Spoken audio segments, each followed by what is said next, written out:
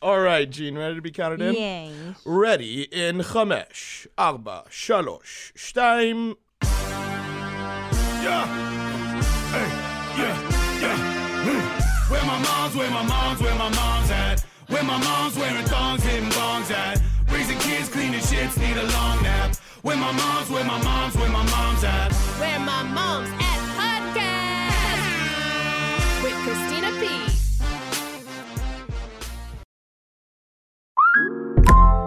Call from mom. Answer it. Call silenced. Instacart knows nothing gets between you and the game. That's why they make ordering from your couch easy. Stock up today and get all your groceries for the week delivered in as fast as 30 minutes without missing a minute of the game. You have 47 new voicemails. Download the app to get free delivery on your first 3 orders while supplies last. Minimum $10 per order. Additional terms apply. I was up at 3:30 in the morning. My older boy came in with a nightmare, as Bert Kreischer says. What a dork. And of course, he was I was so sad. He was crying. I don't know what he was dreaming about. And then he's like, I want to sleep with you. I want to sleep with you. And I was like, oh, shit. All right. It's so cute in the moment. And so he got into bed. And of course, like my eyelids twitching just even talking about this. And then every time I would fall asleep, because I was on my 2 milligram Tina, I was really like, I was having one of those nights where I was so thankful to be asleep. You know, when you're like, God, I love sleeping. Sleeping's I've given up on eating as my big comfort, and I've just moved into getting high and sleeping. So I was so stoked to get into sleep last night. And then he comes and he lays down. And of course, dude, this little fool could not fall asleep. It was like every time I would drift off, he'd be like, Mommy, Mommy, Mommy, Mommy. I'm like, oh my God, I'm going to kill myself. And then, but it was cute. You know, he keeps wiggling around. Little boys wiggle. Little kids actually they can't fucking stay still. So at one point, though, in the night, he goes, Mommy, can I hold your hand? And I was like, oh my God, like that moment when you're like, yeah, I love you. It erases all the suffering. Because parenthood, I would argue, is like, I don't know, 60 to 70% suffering. And then that cool margin of just like, oh, can you hold my hand? Of course you can hold my hand. You can take everything. I love you. I love you. I love you. I love you. Or like when my 2-year-old puts his little arms around my neck, it's like, it's just the best. So I feel like I don't talk about how adorable having kids, you know, it's actually really fucking adorable. That being, I did not sleep since 3:30 because he didn't go back to sleep until like 5:30. And then my husband woke up to go for a gig around that time. It was a nightmare. But anyway, all worth it because he wanted to hold my hand in the middle of the night. I've been hearing the word mommy so much lately. It's like, I think both boys get real ramped up with it. Like, mommy, mommy, mommy, mommy, mommy. Like, there's a time in our house, like the 5 o'clock hour, where they're both super tired and whacked out. And then the momminess ramps. Mommy, mommy, mommy, mommy, can I have a treat? Mommy, can I watch cartoons? Mommy, can I watch Oddbots? I'm like, oh my God. So I found this great TikTok.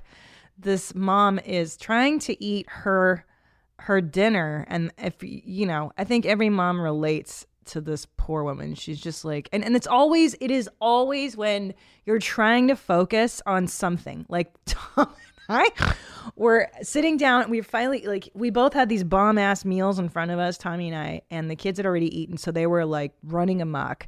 And it's like they sense that you don't want to pay attention to them. And that's when the chaos really cranks up. Like that's when the 2-year-old will open and shut the trash can and pull trash out and then go to the microwave and push that button, open it, shut it. And then the 4-year-old is outside, you know, throwing rocks at the dog. And it's like they know you need to chill and they won't have it. So this is a great talk for anybody that is a parent. Play this. This is so fucking great, this woman. Mommy? Yeah? We still Can you sit down, please? You're not done yet. Okay. Yeah, sit the fuck down, yeah. Mommy? Yes. Do we still have some Robin cookies? Yes, we do. Mommy? Mm-hmm. Literally, this is what it is. What are you eating? Kimchi jjigae.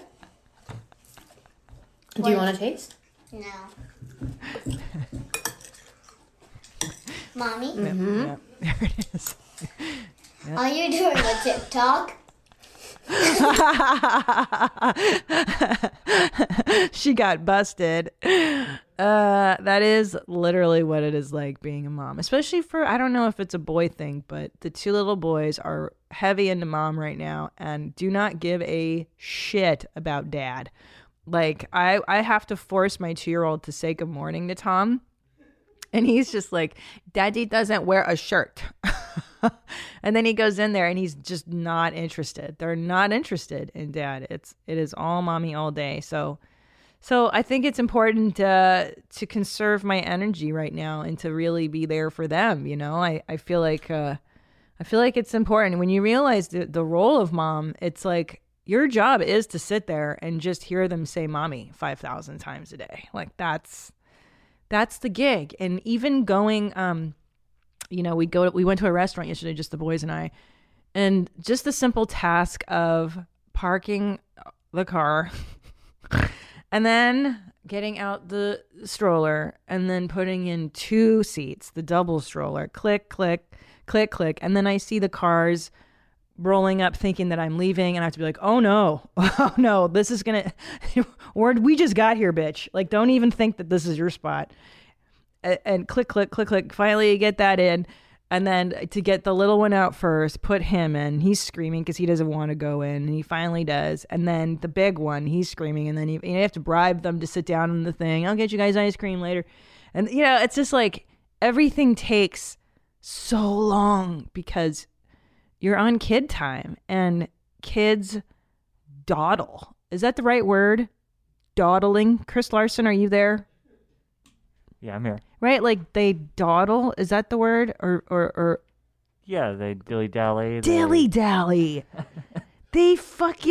Kids just dilly-dally, man. They got no sense of urgency to do shit. It takes like 20 minutes. Just like put on shoes and socks. Put on shoes and socks. You have to say it 5,000 times. Put on shoes and socks. Put on a jacket. No, I don't want a jacket. Put on the jacket. You're going to catch pneumonia. You might fucking get... So you really like... For me, it's just an exercise in... you know, they always say stay present. Just stay present. It's like a fuck off. It's just... what you do is you eat an edible and you just... what I found is like, I just have to stop the anxious mind of like, okay, let's go. Like, just surrender. You surrender in every endeavor. Like, you know, just everything. Every fucking minute is just reminding yourself that like, they don't operate on my time. They operate in their time. And like, that's what makes my eyelid twitch for years. You don't get shit done. You cannot get shit done. So anyways, so they're super cute. It is really, really cute right now. I think 2 and 4 is like the cutest thing ever. But so I wanted to share these TikToks with you I found on parenting stuff, which is great. Could you play the polite one? I think so this is an important one to teach to boys and girls. And I don't know why I'm so thankful. They used to call this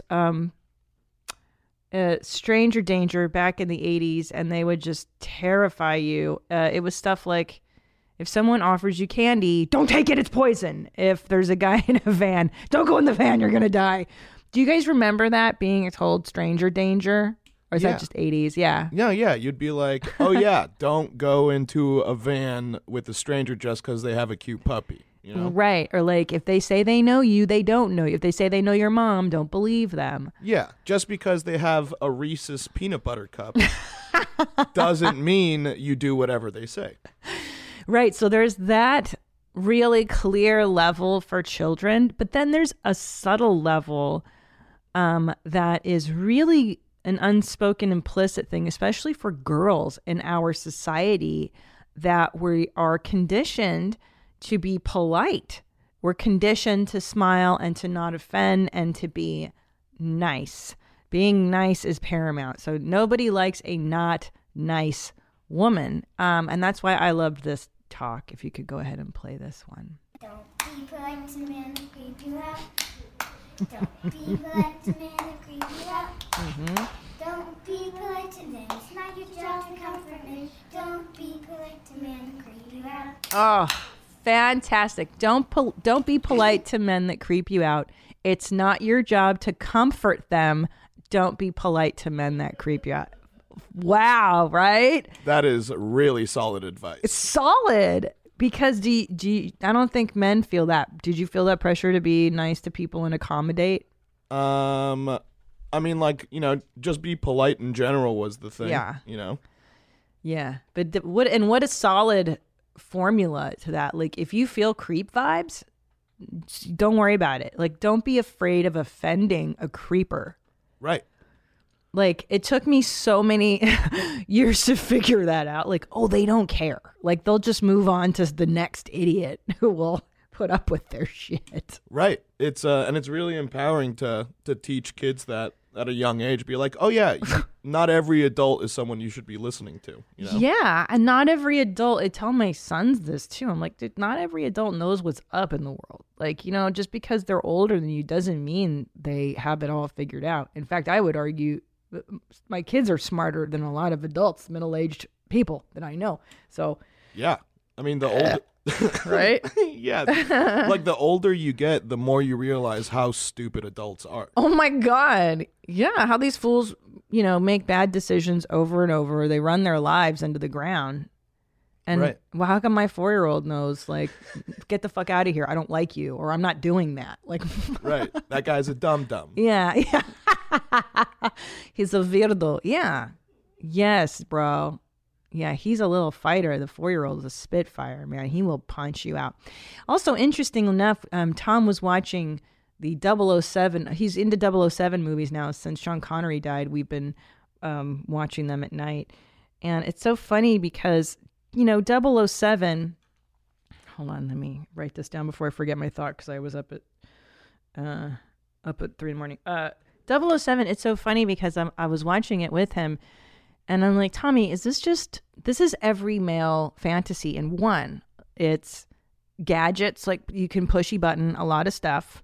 It's hot chicks that you get to bang. It's a cool suit.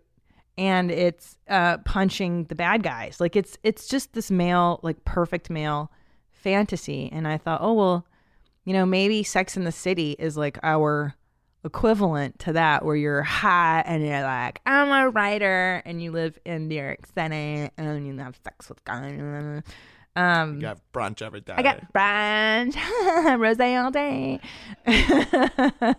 Is that what it is? Wait, really? Sex in the City is your guys' James Bond? Yeah, I'm trying to think of the equivalent. I would argue that Sex in the City is pretty much, it is the standard female fantasy.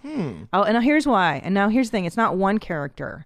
It's several. So you've got all the bases covered. You've got Charlotte, the good girl, who is family oriented. She's like the mom. She's got children. She's more traditional. She's the good girl.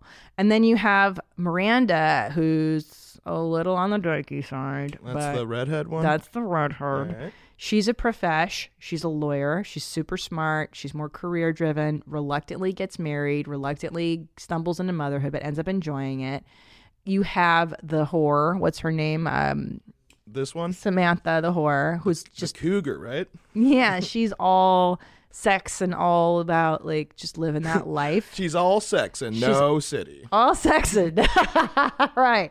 And then so Carrie's supposed to be the touchstone that we all relate to because she's like, oh my God, I'm flawed. And she's a writer and she has Manolo Blahnik shoes, which I mean, I don't even know how that bitch afforded all her $800 shoes because she worked as a writer and her apartment was huge. I have no idea how she afforded any of the clothes she had.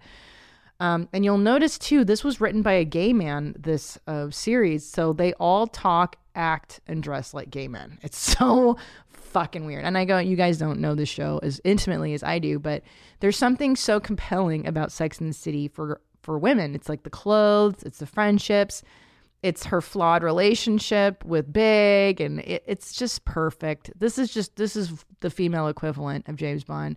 But I don't know. Let me know, women. That's so weird. Yeah, it's everything. It's like the fashion, and it's like you want to be that fabulous New York City girl. I would have thought that the new Mad Max Fury Road with Charlize Theron was made for Charlize was Theron. the female James Bond. Well, that's the thing, is that we don't have the same.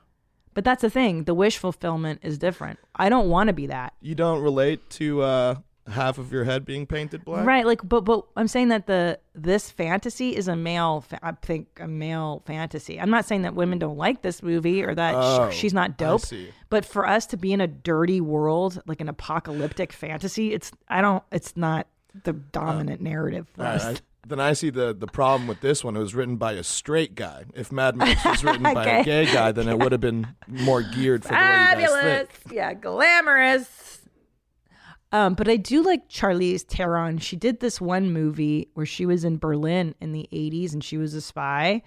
Fuck, what's this movie? It is such a beautifully done Atomic Blonde. Wow. And she's just so gorgeous and she kicks ass. And that, I would argue, this might be like the female Bond, which, by the way, they're doing a female Bond, which is whatever. Who cares, right? Give me my own.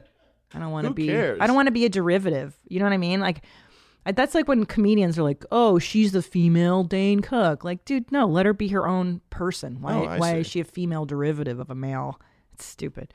But I was going to say, the point is that 007 fantasy. I mean, I see that in my boys already. Like, they're obsessed with cars.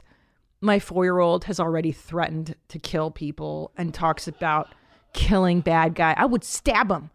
Mom, if I would kill a pirate, how would I kill the pirate? I would stab him, and then I would hang him, and then I would cut his hand off. I mean, they're like violent and crazy from the jump. So that shit ain't, there's a reason those movies thrive. Are you into 007, Nadav? Not really. Really? What do you like? What do I mean, what's your guilty male fantasy show? I mean, watching UFC fights is definitely That's fun. where I tap into like my primal dude side. Fuck them up, you know? And do you like the kicky punching? You like to see? I love the kicky punching. I love seeing the lights go out, you know? Yeah. I just like, you know, people just making mistakes and then paying for it in a very physical way. Did you like wrestling as a kid? Me and my brother would wrestle the shit out of each other. Yeah, it was because I remember in middle school we went through a wrestling phase where it was just like me and all my friends were into it. The Attitude Era was going on WWE, WWF at the time, and I remember all we would do is give each other stone cold stunners and rock bottoms on the soccer fields. That sounds horrible. And whenever my family would leave and it was just me and my brother in the house, we would just take all the mattresses, put them on the floor, and then beat the shit out of each other until our family got back. Sounds fun. It was the best. Yeah. The best memories come from that. Yeah, I think that's dudes. Well, there you go. That's why you guys fuck shit up. Hell yeah. That's why you guys joined the military, and thank God for these, inclinations that you guys have. Oh, do I have to do that now? Yeah, it might be a good idea. Oh, okay. Let's do it today. Let's do it right now. Today's Driving with Kids segment is brought to you by our sponsor, Michelin, and the new Michelin Cross Climate 2. Learn more at michelinman.com. I love these stories. I love that you submit these. They're so fucking funny. Do you want to do what? You tell me, Nadav. You tell me what we should do. Yeah, let's start off with a voicemail and then an email. I love it. Okay, mommy, go for it. Hey, mommies. Hope you're keeping them high and tight. This is Landon from Colorado. Just had a kind of a mommy driving story sort of combo.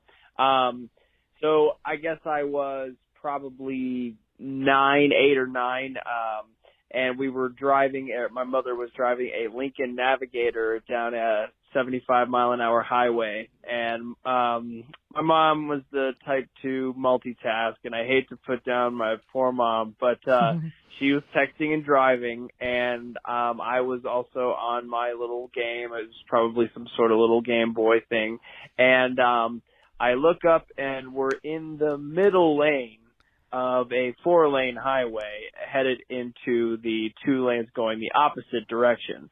And so I jerked the wheel because my mom was not looking at the road, and we swerved back into traffic into the 2 lanes going the correct way.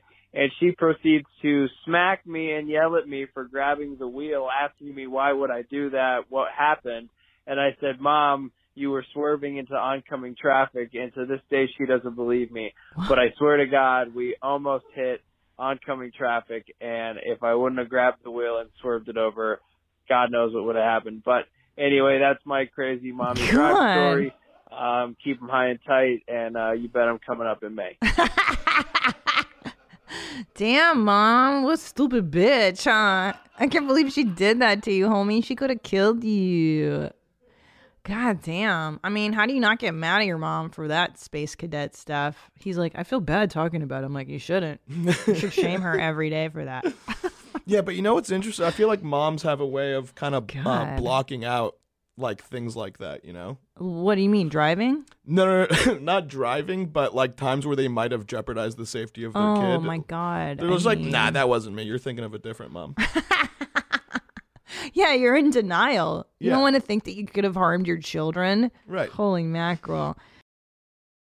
You know, I have a driving memory too. I remember this is like in the 80s. My dad always had Jaguars, these gorgeous. You Google Jaguar XJ12L. I still am obsessed. Why is it that you're always obsessed with the car that your dad had when you were XJ12? Oh, look at that. Sexy car. It could be mine for $1,900 now. Look at that thing, man. So that's the kind my dad had. Ooh, that's like a James Bond car. It's dope. And my dad he was like that sexy European James Bond guy. There he is, burgundy. That's what we had, 100%. That's it, the XJ12. Yep. And it had those great handles that you put your thumb and you open it. And look at that grill. Oh, I wish I could have one today. They're just so pretty. So anyways, this car had a few issues. One time we were in it at a stoplight and it just spontaneously set on fire. Like the fire came up from the hood and just like whoosh. The windshield, there was just a blaze of fire. I was in the back seat. My stepmother was in the passenger seat, and she couldn't open her door, and then I had to get out and let her out, and the car just set on fire on Ventura Boulevard. That was wild. Yeah, I forget what happened. My dad's a mechanic, too, and so he had just like fixed that car, and he was, I remember we were driving, and he was like gunning it, and he could hear that the engine, something was up. So he was like testing it and gunning it. And then we were at the stoplight and then boom.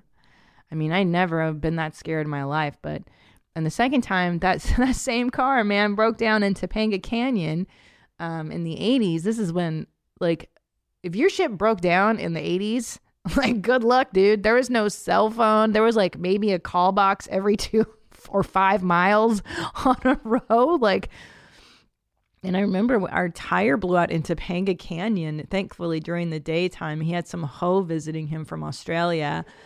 And like some random slut. Like there was always some random woman along on our journeys throughout the world. And back then you just waited until somebody came by and was like, do you need some help? And you're like, yeah. All right, well, I'm going to tell the guy at the gas station, 5 miles up that you're here. Hope they show up. And then we stood there for, I don't know, it felt maybe an hour. You sit there on the side of the road waiting for someone to save you. And they did back in the day, which is just bananas. It was like that up until recently, too. I know. Like I remember in middle school, like I had a carpool where it was me and then our neighbor had 3 daughters that went to my same school. So she would drive us. Like, my mom would take us to school, and then they would bring us back from school. And I remember, like, the youngest kid was always in the back seat, and she was just, like, a wild one. She would do all this crazy shit, drawing on the, like, roof of the, like, the ceiling of the car and stuff. Like, you're just fucking shit up. And so I remember the mom that was driving, she would, like, is that window open? I could swear a window's open. And everyone's like, no, the window's closed. And she, like, wanted to look for herself. So she turned back on the 101, and then we just rear-ended someone in the middle lane. Whoa. To the point where the front of the car, like, went into the tires, so we now couldn't move. Nah. And like, this was right before cell phones. So no one had a cell phone, no one had a car phone. Yeah. And like just a stranger had to come up behind us and be like, need a push? And then he just rammed the car until we got off the freeway. And it was just like, I can't imagine what my mom felt like when she heard that. And I can only imagine that my carpool lady got a real talking to. Well, yeah. You know, I got to tell you that the longer I am a mom, the less I want other people taking care of my kids, touching my kids, driving my kids. You know, I trust, there's like 2 people I trust to take my child off my property, and that's it. Right. So I don't blame you, dude. That's so scary. No, you gotta be protective. You would just wait until some good Samaritan would come by. You just feel cars whizzing, like you feel like the car rocking a little bit because cars are whizzing so fast next to you. You're like, oh, I hope nothing bad happens. I know, because the it's not so much the accident that's scary. It's waiting on the side of the 101 until help arrives. Like, that's when you die, fool. You're gonna get killed. Yeah, you're like, oh, good, help arrives. So you swing the door open. It's like, oh, door's gone. God damn, I know. Shit, I remember one time I was coming home late. I was a teenager and I had a Chevy Nova, 87 Chevy Nova. And I was past curfew, so I wanted to just sneak in quietly and go upstairs and go to bed. And so this is like, 12:30 at night, and it's in the valley, and I'm on the freeway, and my tire blows out. Not a Michelin tire, of course, but some other stuff, Hungarian tire, probably my dad put on there. And I was so afraid. I didn't have a phone. I had nothing. I'm a teenager. And so I rolled home on a flat tire from the freeway to my house. And I just went upstairs and went to bed. And the next day, my dad's like, what happened to the car? I'm like, 'cause I got a flat tire, Dad. And he's like, you ground it down so bad. I had ground down I don't know what the part is called under the tire. Like the rotors or something? Yeah, he's like, you fucked this up so bad. How can you do this? I go, how did I do it? I had no choice. I was in the middle of the night. I had no phone. What am I supposed to do? Wait for some creeper to come by, and kidnap me? So anyway, yeah, you ruined that car. I love how he's more upset about the tire than like, oh my gosh, I'm so glad you're okay though, my 17-year-old daughter. Right. He sees the car and instead of thinking like, oh, my daughter, something bad happened to my daughter last night. Just like, what happened to my car? My car. Yeah. I mean, he was such a dick like that. And I remember like my brakes this car for some reason had shitty brakes. And so I was always grinding down the pads. And I would like need them repaired, like replaced constantly. And he's like, ugh. Like it was such a drag for him. Like, all right. He was a fucking mechanic. Like he had a shop to do these things. Like it's not like my dad was an investment banker and didn't have the time or capacity to do this for me. It was like, dude, come on. You know what I'm saying? Like you could do this shit for me. He was always begrudgingly repairing my car. Like, you're a fucking car mechanic, bro. Well, he's a forklift mechanic, but still. Should we do one more of these? I think we got enough. Let's good. Okay, submit your stories, please. You're driving with moms. You're driving with children story. Where my mom's at gmail.com. The voicemail phone number is 213-375-5184. I love hearing these stories. It is such a fun segment. And thank you, Michelin, for sponsoring this segment. What a silly, silly, fun thing.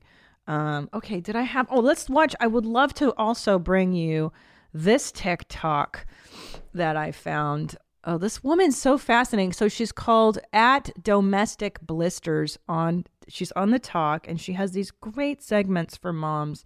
Go ahead. But I literally can't get through the day without feeling crushing guilt over it the entire time. Hello. Here's why this happens to people. When you view care tasks like cleaning as moral instead of functional, you believe that you're good and successful and worthwhile when you do them, and you feel like you're failing and bad and not worthwhile when you don't do them. When you think this way, the motivation for doing those care tasks is shame, either trying to avoid shame or trying to get rid of the shame you have because things are undone. The other problem is you view rest as a reward and not a right. And because care tasks never end, there's always something to clean, something to fold, some dish to do. It never ends. Never. And so if you let yourself rest before that list of things is done, you feel guilty. But care tasks are morally neutral. They mean nothing about you. and they don't have to be done before you can rest. Anyways, my whole account is about this, and also I have a website, strugglecare.com. Strugglecare.com at Domestic Blisters on TikTok. I mean, didn't that just blow your mind? Hearing it put that way, she says that care tasks, which is what it is to be a mother, right? You're constantly caring for, feeding, cooking, and cleaning. There's this great joke that Phyllis Diller had.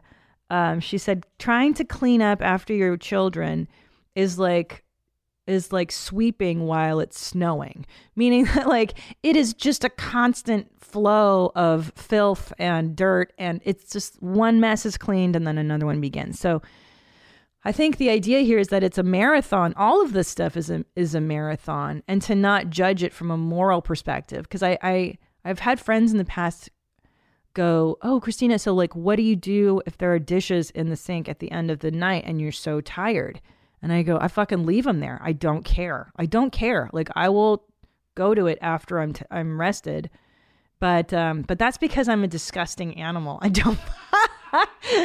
I am not really good at being a lady. I don't care. I don't fucking care. Like, I've always been bad at taking out the trash. My stepmom used to constantly berate me. She's like, you don't see trash. You don't see this is disgusting. And I'm like, no, I don't fucking care. I don't care. But I do think so many of us get caught up in the thing of like, oh God, I'm a bad mom if the house doesn't look perfect. I'm a bad mom if, the lunches aren't made just so, and if I haven't done everything. And it's like, dude, it's such an ongoing task. I think the important stuff is like, did you spend a good moment with them? I'll tell you what too, like when we had lunch yesterday, we fucked up that restaurant so bad. Like I brought a picture last time, like, bro, there is shit everywhere. And I normally I'm like, just seat me in the back because I don't want to ruin people's good time. I didn't yesterday. I was like, you know what? Let it ride. I don't give a shit. And these two elderly like women next to me were totally eyeballing us, just eyeballing. And I'm like, I'm sorry. This is my life. We're disgusting. And I just tip out the waitress. They were like, how dare you eyes? I mean, I get it. Before I had children and I saw people with small kids in restaurants making a mess and being loud or whatever, I'd be like, God, get your shit under control. Like, what's wrong with you? And then you have them and you're like, I don't know if I can't. What am I going to do? I thought elderly women, their kryptonite is like young kids. Like, that's what makes them like, oh, look at that. Oh, not these two broads. These were like... These were like highfalutin. You could tell they were classier than me. They were definitely they were so fancy. And yeah, I have a fanny pack on and I'm my toddler sitting on my lap and I'm eating a cheeseburger over my toddler's head. So all the drippings are dropping on Juju's head. Like there's hamburger juice all over my son. But anyway, just embrace the mess if you can, and that standard of imperfection. It is so hard. It's been a real struggle for me in the last, 5 years almost now being a mom, of just letting go of that. The idea that I'm doing it wrong. I had Riaz on here, our gay Muslim dad, and he goes, I feel it when we're on the playground. The other mothers looking at me, and I feel them judging me like, oh, if there were a mom here, he'd be doing this better. And actually, we had him over at dinner the other day, and he brought this up again. And I said, Riaz, I hate to tell you this, but I think every parent feels that way. And you're always going to have some bitch eyeballing you, like you're not doing it right, or how dare you? And like, whether or not you're a man or a gay dad or whatever, there's always going to be some bitch eyeballing you in life. So you just have to like, Phyllis Diller called it, she put on a cloak of feathers. I love this analogy she had. In case you can't tell, I'm obsessed with Phyllis Diller. She said, I always put on an imaginary cape of feathers. And I imagine that these feathers protect me as a shield from other people's negative comments or vibes or whatever. So there you go. But care, task, morality. What an interesting idea. And I think too, it's embedded maybe in the idea back in the 1950s when women were truly quarantined to the house, that maybe that was your pride and your joy, right? Is having a clean home and husband gets home and you make him a martini and the dinner's on the table and the children are dressed, and that was her job, is to have it just so. And I love now that standard, thank God, doesn't have to exist for us, because I certainly cannot uphold that. And I just surrender to the shit show that is my life on the daily. Okay, let's do some follow-ups. And you know what I always think about, and I don't mean this negatively, is whenever I think to myself a negative thought, like my clothes are shitty today, I'm fat, the house isn't clean, my kids aren't great, nothing's perfect. I always think to myself, this is going to sound horrible, but I do. I go, would a man think this way? And I have to tell you, in my mind, the answer is no.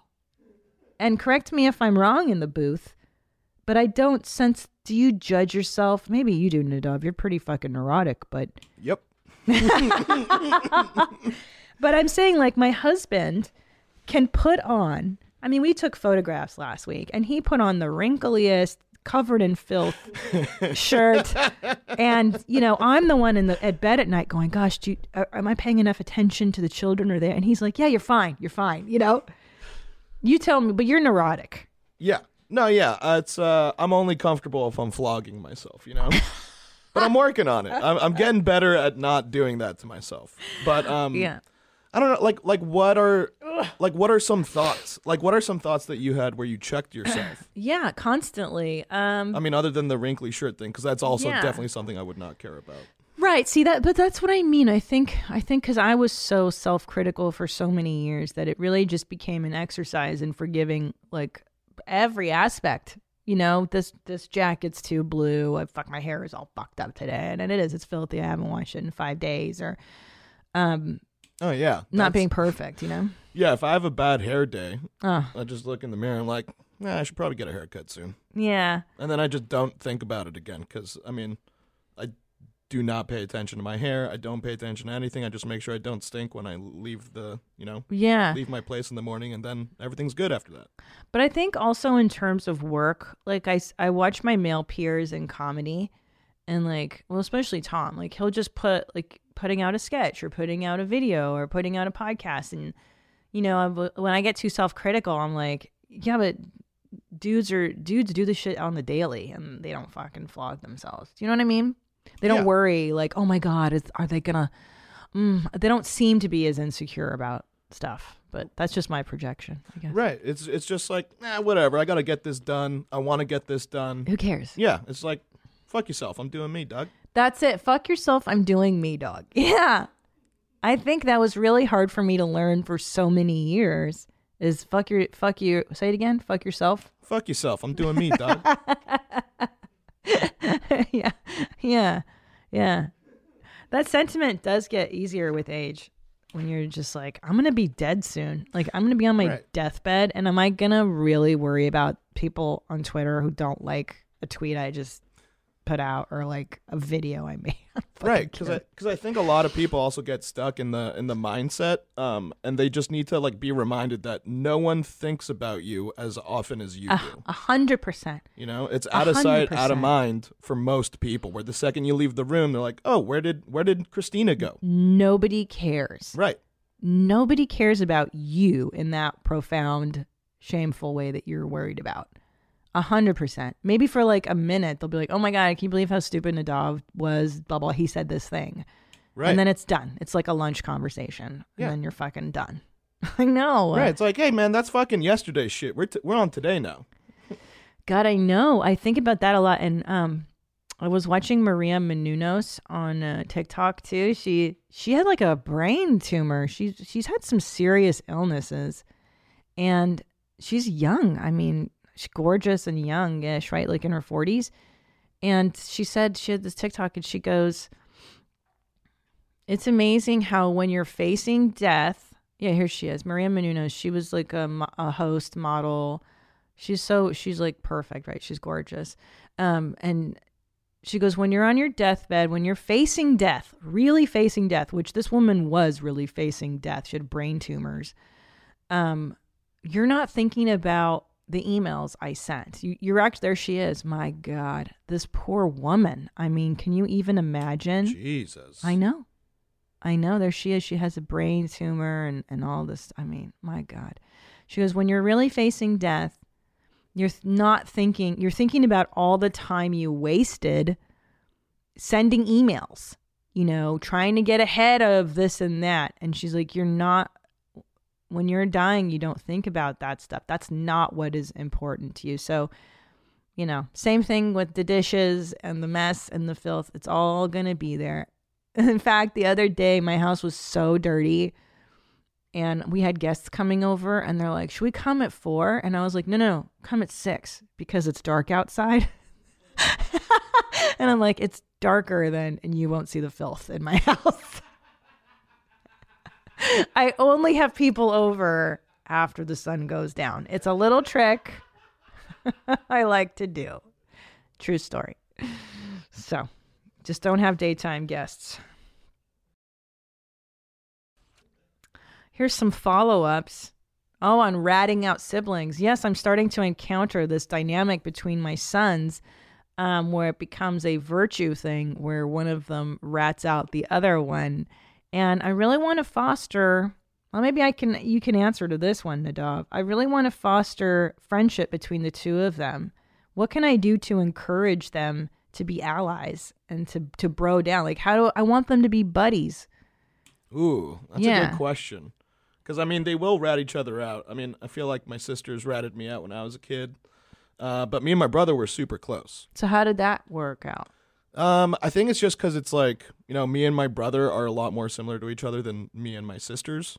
Oh, and my sisters are like similar to each other, and me and my brother are similar to each other. In age, you mean? How old is your bro? No, it was boy, girl. And my brother is 4 years older than me. Oh gosh, so that's quite an age gap. Yeah, but it was also kind of like, it's like it was the older brother type of mentality where it's just like, oh, like, looking up to my brother and stuff. And I'm sure that's what Juju, looks up to Ellis like. Worships Ellis. Yeah, so they're already on a good track. Okay.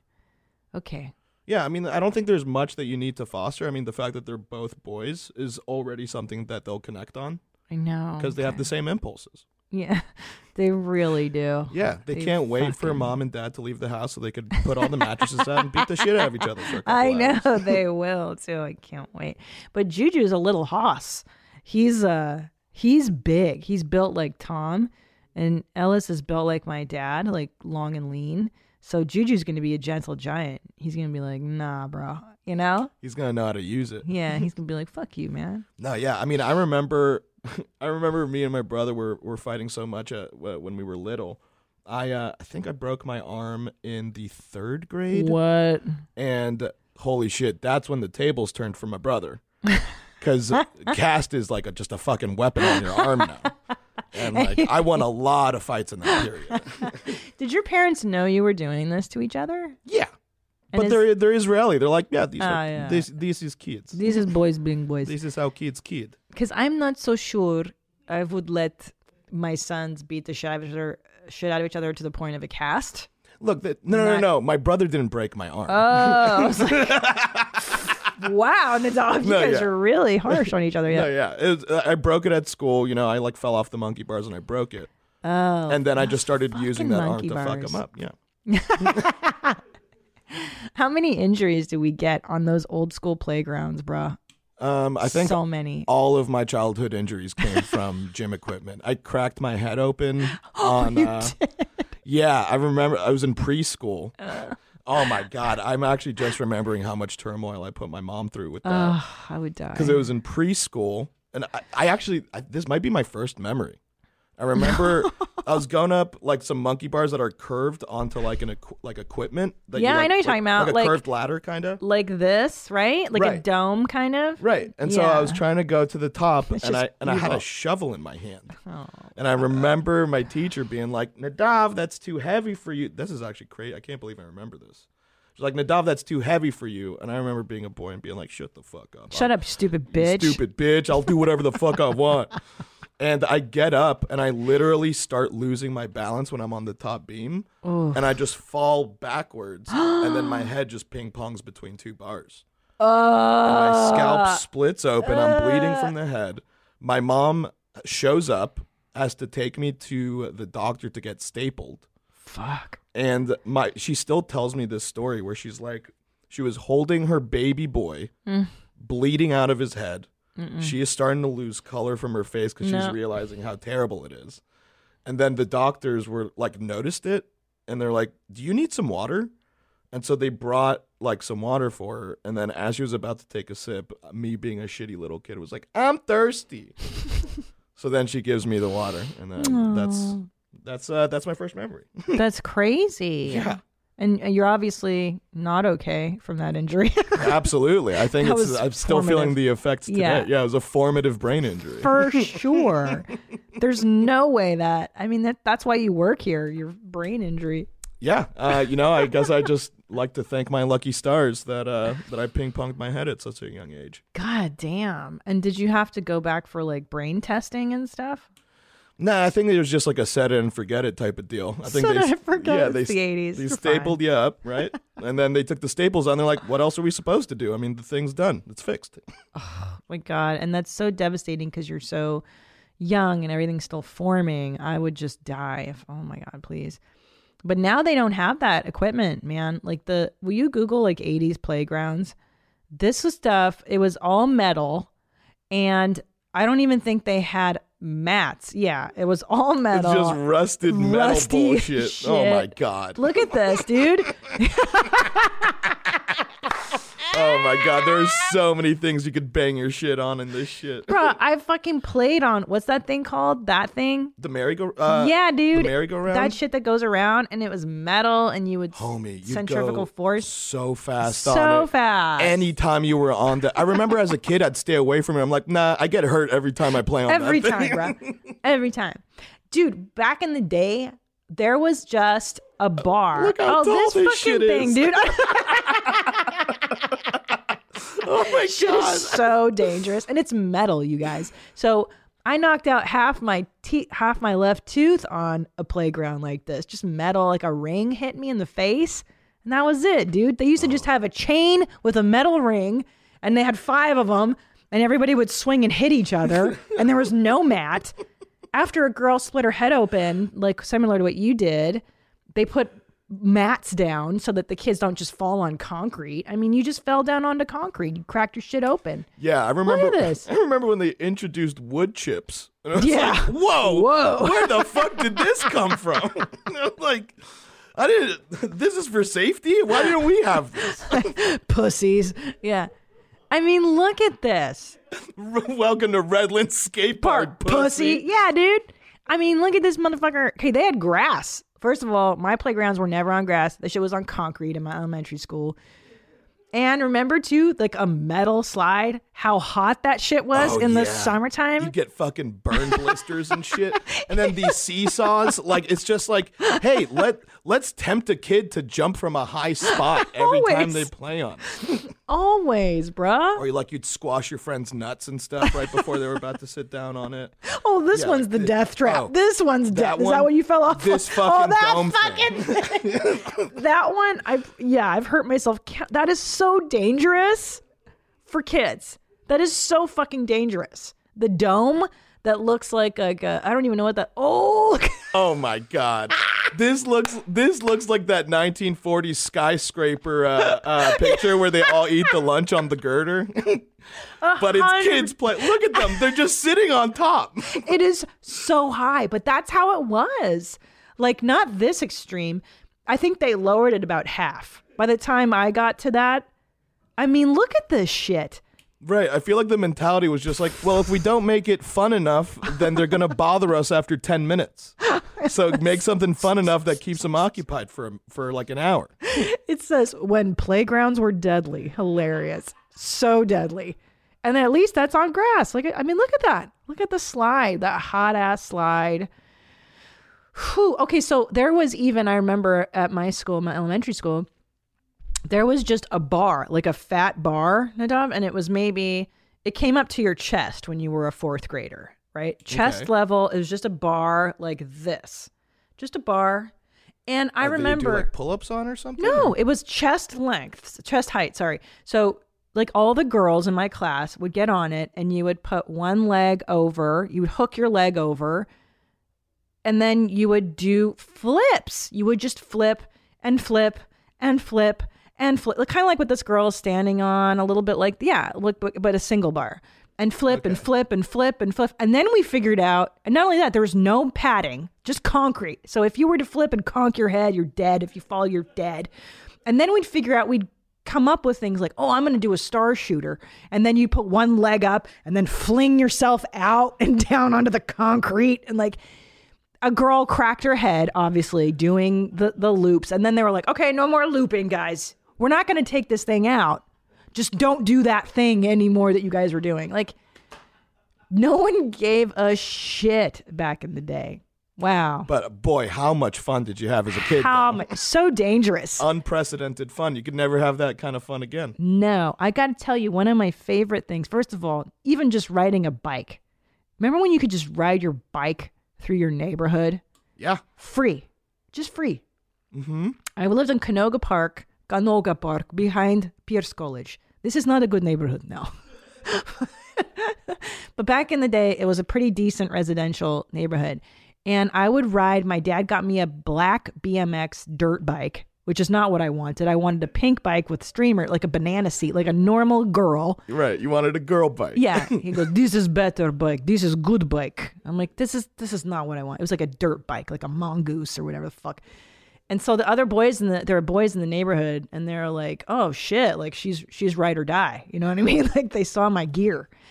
And I would just roll with this pack of degenerate like valley kids. And and like one of them was like, we'd ride to the liquor store and just buy Now and Laters and candy and fake cigarettes, or ride into the wash. We would get into the LA River. They call it the river, but it's really just a sewage pipeline, right? Isn't that right? The LA River. It's not a river. Sewage pipe. Literally. In that movie Grease, when they have the car races, that's the LA River, no? Yeah, I think so. The LA River, it's a sewage tank, an open sewage line. And we would ride that's it. That's literally where I would play. The LA River, homie. Yeah, dude. Thunder Alley is where we would go. I'm getting cholera, homie. No shit, man. Talk about, my dad did not, this is when I lived with my dad, and he would just like take a nap. I remember I'd be 8 years old, and he'd be like, I'm taking a nap, probably because he drank a lot of beer during the day. And then I would get on my bike with the neighborhood boys, and we would just ride, homie. Like we'd go in the wash, we would but nothing bad. I never, thank God, knock on wood, nothing happened to me. You roamed. Yeah. You roamed, man. Well, like as a kid, you're mostly made out of gelatin, You absorb a lot of the impact. You don't get nearly as hurt as you think you will, Everything's just like a lot. That's true.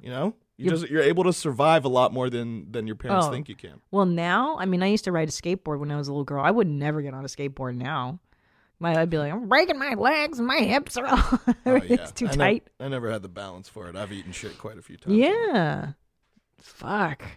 Just haul ass on that stuff. Or even roller skates, man. Did you roller skate? I sure did. I roller skated. I razor scootered. Holy shit! I came up with so many tricks on the razor scooter. That's fun. Yeah, dangerous. We had a husky growing up, and so I was just like, you guys lesbians? Yep, I was raised by lesbians, and there was. I remember seeing some movie coming out where like huskies were sled dogs. Yeah, and I was just like, oh. Okay. And then I hooked up my dog to my razor scooter and then had her like drag me around the entire block, and it was dope as fuck. That's the funnest thing ever. I had a Cocker Spaniel that I did that too. A cockapoo. Elvis. I would get on my roller skates, and Elvis would run, and I would just zip through the neighborhood. It was so much fun. You made this dog drag your bike around? No, my bike. Roller skates. Cockapoo. Oh. A cockapoo. Yeah, he was fast. He loved it. And we jammed. We jammed on the one, bro. Just around the neighborhood. Yeah. Really fun. Good times. And then here in the valley, there was a place called Skateland where you would go on Friday nights And you smoke cigarettes and you get finger banged in the bathroom. It was good fun. Oh shit, we had Good wait, times. Skateland? Yeah, in the did you valley. grow up with a Moonlight Rollerway? Yeah, that's in Glendale. Yeah, dude, that was Yeah. the spot, homie. That was such a good jam. I would go there now. Well, whenever you see like a roller rink in a movie, that's where they film it. It always brings me back to childhood whenever I see that. Yeah, and you know what I love the most about roller skating rinks is the shitty snacks. I love the food, right? Yeah, it'd always make you sick instantly. You'd have pizza that just tasted like armpit, and you're like, "Oh, I love it." It was so gross. Yeah, all that. But I love like Skateland nachos were dope. You're like, I want extra jalapenos, and then you'd see the lackey pull them out of like the filthiest jalapeno water, you know? Yeah, with his bare hand. Yeah, dude. Oh, so yeah. good. It'd cause just an explosion in your stomach immediately. It'd be like, "It's so good. I can't wait. Oh, my mom never lets me drink this much soda." I know. And just eating so much candy. It's good. They left us alone in the 80s. I think that's why Gen Xers are so independent and resilient. Like, nobody raised us. We were just like, we were all latchkey kids for the most part. And you came home from school and you watched, you know, your cartoons, your Beverly Hills Teens, and your Richie Rich or whatever the fucking cartoons, Different Strokes. And then you'd make some tater tots, some ramen noodles in your microwave, and then you'd, you know, chill out and wait for mom to get home when it was dark out. What I can't even imagine, like, just reminiscing this, I can't even imagine my kids living this existence. Right? Imagine dropping off your 5-year-old at a Moonlight Rollerway and be like, "All right, have fun eating all the nachos you want. Don't eat anything stupid." Well, even at 5, so let's see what I was doing at 5. So 5, I lived in an apartment complex with my mother, and there was like so many different courts, like A court, B, C, D. We lived in E court. And she would let me roam. I was 5 years old and I would run through these different courts and I would, you know, pull up snails and flowers and I would go see the teenagers at the playground and watch them smoke cigarettes. And then I would go, you know, roller skating through. And the only rule was come home when the lights were on. And that was 5. And I guess she felt safe that nobody would kidnap me or molest me in this complex, because it was really a community of single mothers primarily and immigrants. It was mostly like Armenian families, Persian families. Yeah, lots of immigrants. It was fun. That's so Israelis, funny. lots of Israelis. Abba! Ledin! You definitely got the first half of that right. God, that's their name, Ledin. That was somebody's name is Ledin, right? Adan is one. Abba! Yeah. Abba means dad. Yeah. You got that. I heard that one. No, yeah. My only rule when I went out and played is just stay away from that house. They don't like Jews over there. Like, that was the only rule I had. Yeah. Yeah, that's so wild, man. God damn. It was weird because I don't know. I don't buy it that there's more danger in the world now. I just think we hear about it more because, right. Yeah, there was creepers back in the day. Over-reported now. Yeah, it's become really, it's become marketable to report these these weird stories. Because I believe on the whole that human beings are pretty decent when push comes to shove, you know. Right. And I think every year that passes by continues to be the safest year in human history. Yeah. Like, it's always been where it's just like, man, you know, it's rare to meet a 23-year-old that's alive. You know, like people, like life expectancy was just like, yeah, as soon as you're not a teenager anymore, like, get ready to die. Or just crime and danger and I mean, fuck, I grew up in this big city and I was on the bus going to Hollywood and everything at like 13. Nothing happened, thank God. And I don't know, man. I think people are okay. So let's do some follow-up emails. This is about ratting out siblings. I'm 36 and I grew up with 5 siblings. We always ratted each other out to the point where it got us attention from our parents and was likely encouraged to do the ratting. Rather, it became an unspoken way of encouragement. I have to say, it made us all resent each other like crazy. Bitterness, cattiness, and shitty behavior became the forefront of my family. To this day, we hold generic grudges, and I'll bet my ass it's from that shit behavior. High and tightness, XO Lindsay. See, that's interesting too, because Ellis ratted out Julian yesterday, And I kind of didn't feel good encouraging that. I wanted to explain the saying, snitches get stitches. Yeah. And I told Tom that. I go, should I explain snitches get stitches right now? And he's like, nah, it's too severe. I go, well, I'll tell you what, because back in the day, I went to this Lutheran school, and if you were tattling, they would pin a tail to your butt and call you the tattletale. What? Yeah. They would shame you and call you a tattletale.